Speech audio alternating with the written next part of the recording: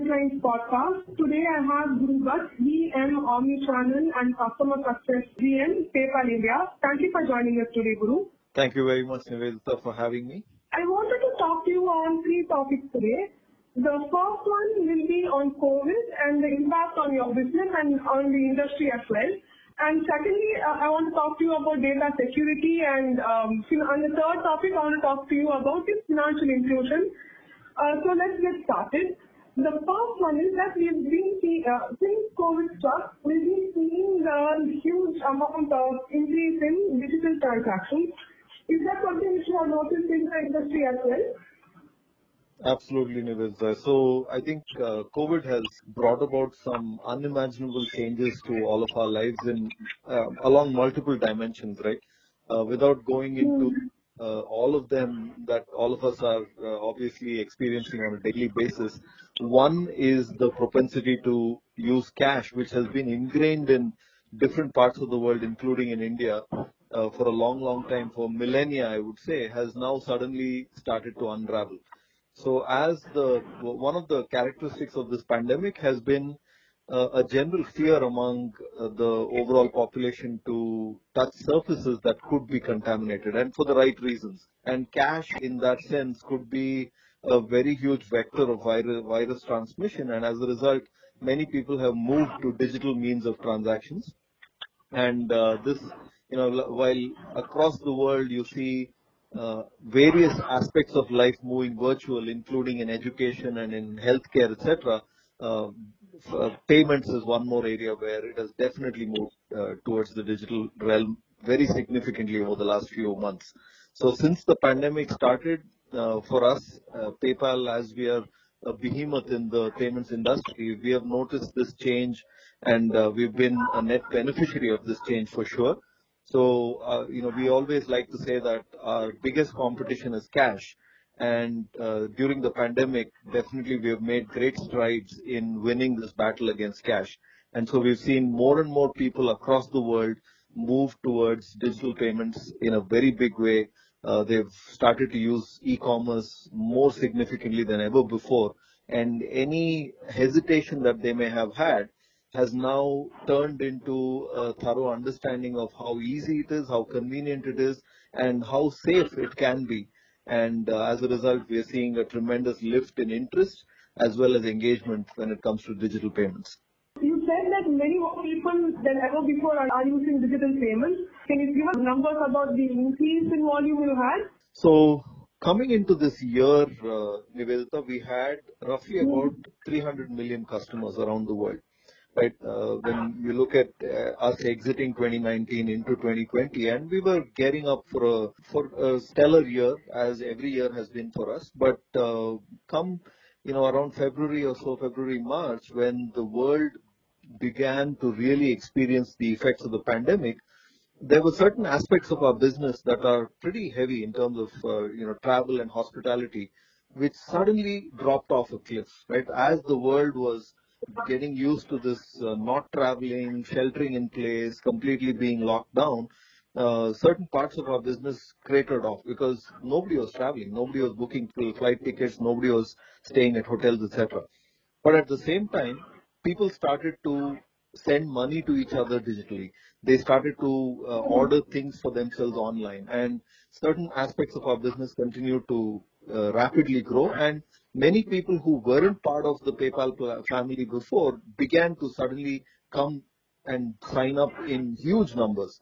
So what was a huge uptick in Q1 became an even bigger one in Q2, and Q3 has been the same. So we anticipate that this year, starting with what was around 300 million at the beginning of the year, we will end the year with roughly about 375 million active accounts. That is 75 million new people coming onto our platform. So if you look at Q2 and Q3, for example, Q2, which was just, we blew the lights out on that one in terms of the sheer scale at which we operated. Every single day, we had roughly 250,000 people joining, new customers joining every single day of the quarter. And so when you asked about how we are handling this volume, it almost feels like our entire lifetime as a company has been in preparation for an event like this. We've always been at the bleeding edge of scale. We've always operated at extremely high scale, and every year we prepare for events like Thanksgiving, for example, right? Where on an average day during Thanksgiving in last year in 2019, we would see about 35 million transactions a day. And we would be capacitized for that kind of scale. We would always be ready for that kind of scale. And moving into this year, in Q2 and Q3, every day of the year, we have seen this kind of scale. But luckily, because we were so well prepared, we were always ready for this kind of scale, we've been able to absorb it without breaking into a sweat. It's just been normal business as usual for us. We've handled all of this without dropping the ball in any way. So I think all our preparation that we've done all these years has really paid off during the pandemic. Within the COVID itself, because it's been on for such a long time, have you noticed any change in trends compared to, say, in March when we went into lockdown? Most of the world went into lockdown, and now it's basically 8 months later, and many parts of the world are still in some sort of lockdown. In India, we are unlocking, but we are still having a major lockdown effect, right? Is there a difference in what people are using on PayPal or using PayPal for?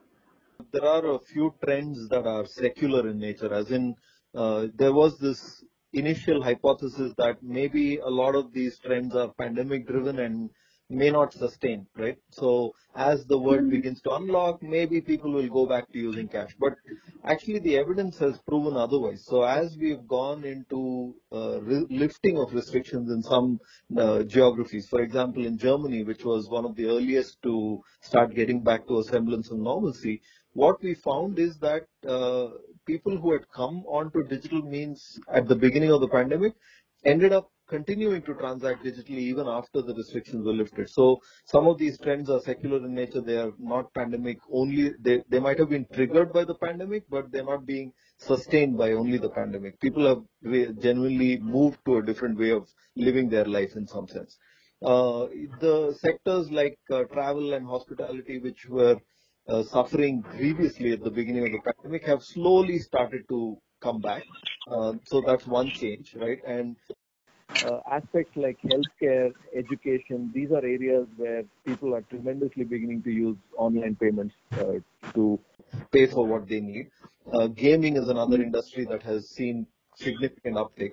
And I think at a macro level, one thing that is unmistakable as a trend is that mobile commerce is absolutely becoming the preferred channel. In increasing numbers, more and more people experience the world around them through their mobile. Earlier, it would be a combination of mobile and desktop, their laptops, their desktop computers, etc. But now it's almost unmistakable that more and more people are coming on for the very first time using a mobile and doing everything using a mobile. So our own attempts to satisfy our customers and deliver delight to our customers is also taking into account some of these trends. Have you noticed any trends for India in particular in this aspect? No, I think India is no different in terms of being very cash friendly initially, and now over the years, thanks to some amazing work by the regulators as well as the government in really pushing hard for digital payments, the life around even in the smallest of towns and cities has become far more friendly towards digital payments, and it's evident in life around us. For example, I haven't used cash in a long time. In like 7 or 8 months, I haven't had to pull out any physical paper money from my wallet because practically everything I'm doing has been only digitally. But when you look at the other side of the spectrum, right, the sellers, people who are running businesses, I think this has been a tremendous blow to them initially, but then it has also been a wake-up call in terms of orienting themselves for greater digital footprint.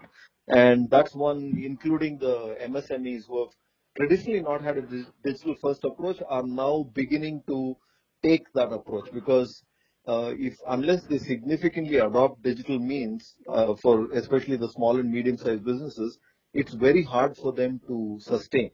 And so our research has shown that more and more of those sorts of businesses are becoming digital and digitally enabled, and the ones that are starting up now are definitely digital first. They take the digital channel as the very first one that they will cater to. And these are trends that are going to definitely sustain in the long run. You spoke about helping small and marginal sellers and vendors. Can you elaborate a little more on that? What is PayPal doing to help small vendors come online? If you look at the challenges that the small vendors face, the MSMEs in particular, one of them is they're not equipped with large IT teams that will help them set up websites and set up payment methods and things like that. So the first challenge they have is being able to just very quickly ramp up a digital infrastructure and gain a digital footprint. And PayPal has several tools that make it very easy for a small business to come online and set up what it needs to transact and be allow its customers to come and pay. And because end of the day, for a small business, cash flow is important, access to capital is important. So we do both of these. One, by facilitating payments, we ensure that they can sell what they need to sell and be paid for it very simply, very easily, with very simple integrations that will help them integrate PayPal into their websites. The second is we also have globally, we have products that help small and medium-sized businesses with their needs for capital. We have small business loans, we have working capital, we have various products in different geographies, we have different ones, and that helps the small and medium-sized businesses come online as well. The biggest challenge that small businesses have is access to a market, right? They need to be discoverable, they need to be able to get in front of customers who can discover them and truly transact with them. And this shouldn't be inhibited by any borders per se. And one of the biggest value propositions, for example, in India that PayPal has is that we are a payment provider that can provide cross-border trade. So we are able to deliver a global audience for MSMEs in India who want to sell their products worldwide.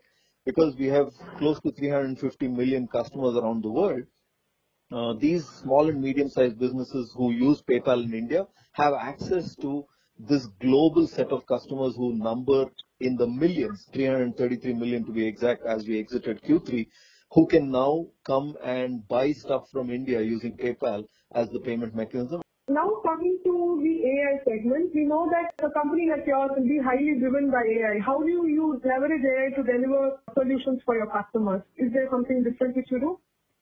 Yeah, I'd say that, PayPal's secret sauce is definitely the AI that we have. So just consider this, Nivedita. We are a company that operates at the very edge of scale when it comes to moving money, right? So we are on track this year to be close to $1 trillion in total payment volume on our systems.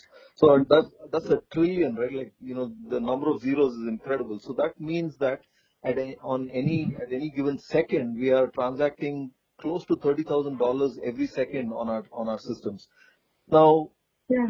in a world that is filled with good and bad actors, any company that moves these mountains of money will be inherently subject to a certain amount of fraud risk. So there will be bad actors around the world who want to attack and try to see if they can steal some of this money. And for PayPal, we have the lowest fraud loss rates possible in the industry. And the reason we are able to really protect our systems so well is because of the strength of our AI and ML that has been built because of the access of over 20 years to data on various aspects of transactions that keep our customers secure. So we collect information about our customers and we never share it with anybody else. It's a sacrosanct responsibility. We never share this information with anybody else. What we do use it for is to keep their accounts safe. So every little aspect of how they have transacted in the system, where they have logged in from, what device they use, which IP address they come in from, what kind of products they typically use, how often they use them, everything is kind of cross-correlated into this picture about our customers, so that when there's an anomaly in the system, we are able to detect it and we are able to, in milliseconds, able to detect fraud and prevent it from even happening. So if you look at the payments industry, right, when you yourself might have gone to a website and bought something, you spend a lot of time in selecting the item that you want to buy, and then once you've decided, you want it to be a super fast process. You don't want the payment process to take a long time. And as a result, in a matter of milliseconds, you want that payment to go through, right? And for us, Yeah. during those milliseconds, we have to assess whether it's a safe transaction, if somebody is trying to attempt a fraud, etc., etc. And the power of our machine learning and AI algorithms is what helps us do this at scale with the lowest fraud loss rates in the industry that nobody else can match. That's only one use case. We use it in Okay. various other things like customer support, personalization of our user experiences, marketing campaigns, our sales campaigns. We use AI and ML across the board practically in every realm of our business. In a recent interview, you said that you don't just use AI as an artificial intelligence, you use augmented intelligence. Can you give us a little bit of details about that? So if you look at the challenge with AI and ML today, it's getting increasingly sophisticated as time goes on. But Yeah. end of the day, all of us have had this experience where even the best AI that we encounter still has this element of not being human-like, right? You'll say, oh my God, it's very clear that that was a machine because it was in some strange way, it was here or there. There was some oddity that allowed you to detect that you are not conversing with a human, but you're conversing with a machine actor. Now, Yeah. that being the case, what is the best way to satisfy a customer? You need to be able to make that experience very, very personal. You need to be able to make that experience safe, secure, convenient, and you have to make it empathetic. And for you to deliver this kind of empathy at scale, it has to be a combination of a learning process that is machine driven, but also human augmented. So, for example, when we take decisions, take any decision, right? For example, which transaction is safe and secure versus which is fraudulent. When we assess credit worthiness of an individual, who can be given credit, who cannot be given credit. All of these are decisions that we constantly rely on our AI ML platforms to actually do. But in cases where we get it wrong, or in cases where it is a little suboptimal, there will always be a feedback loop where we go back and take a deep look at it, and humans take a look at it and say, okay, here is where we can fine tune something. We made a mistake. Here is how we can do better next time. So that augmentation of machine intelligence with human intelligence continuously speeds up the learning process. It makes it more accurate, and most importantly, it makes it more empathetic. It also makes the AI explainable. You're able to stand behind your decisions that machines have made, and you're able to explain why we did something in one versus another. And this is in many cases the right thing to do, and it's also a regulatory requirement in many areas where you should be able to explain what your algorithms are doing and why they're doing it. Finally, let's talk a little bit about cyber security. Daily, we see many reports that cyber attacks are increasing not only in India but around the world. What are the steps the industry has taken to ensure that cyber attacks are under control? No, it's a great question, Nivedha. And I'll start off by setting the context on why this is so important for us, PayPal in particular. It's, of course, important for everybody, but for PayPal, when people think about PayPal, they think about us as a payments company, that we have a pay with PayPal button, or they think about the app where you can send money to each other or you can buy stuff. So we are in the payments business. Absolutely we are. But actually what we are more in is the business of trust. Because think about it, when when you're transacting physically, you're going to a store, you're standing in front of a person, you're giving them your credit card or you're paying them money. There is an element of maybe you've been to the store many times, that person recognizes you, you live in the neighborhood. So even if you've forgotten your wallet one day, that person will say, hey, don't worry, just take this object, and take whatever, this bag of rice or this detergent that you need to buy, come back and pay me tomorrow, not a problem. Why is that possible? Because there is trust, right? Right there between you and that shopkeeper, there is trust. Let's say that shopkeeper doesn't have change, and you'll say, don't worry, I'll come tomorrow and buy something else. Don't worry about giving me the change. Again, why are you able to do that? Because of trust. Now, if you translate it to the online realm, suddenly you're complete strangers to each other. This is a website. It could be in any part of the world. You're trying to transact. You have no basis for trust, right? So the only intermediary that can install trust in this relationship is the payments provider, which is why we never share financial information that our customers give us with the seller, because we are the trusted entity in the middle and we keep it safe. We make sure that nobody else needs to know this information and only we keep it between us and the customer. And so the trust business is what we are in. Now, when it comes to cybersecurity, it becomes all the more important for us to pay attention to this, because if we don't have trust, we don't have a business that we can sustain. So, given that trust is so important for us, it's very important to be safe and secure and be the most safe and most secure business on the planet. So we look at, I already talked about how we use AI and ML to, look at suspicious activity, fraudulent transactions, etc. Right? In addition to that, we collaborate with the rest of the industry in a very big way to figure out how to keep things safe. We are part of several industry standard organizations in the risk and security space to make sure that we are not only keeping our own customers safe and secure, but we are also working with global leaders in the security space to share best practices, to collaborate on illegal activity that we have seen, to share that information so that all of us can be safe. It's not just PayPal being safe. It can be that the entire ecosystem can be safe. At the end of the day, security is not one entity's problem. It's everybody's problem. So today you have various forms of attack. You've got phishing, you've got smishing, you've got carjacking, cloudjacking.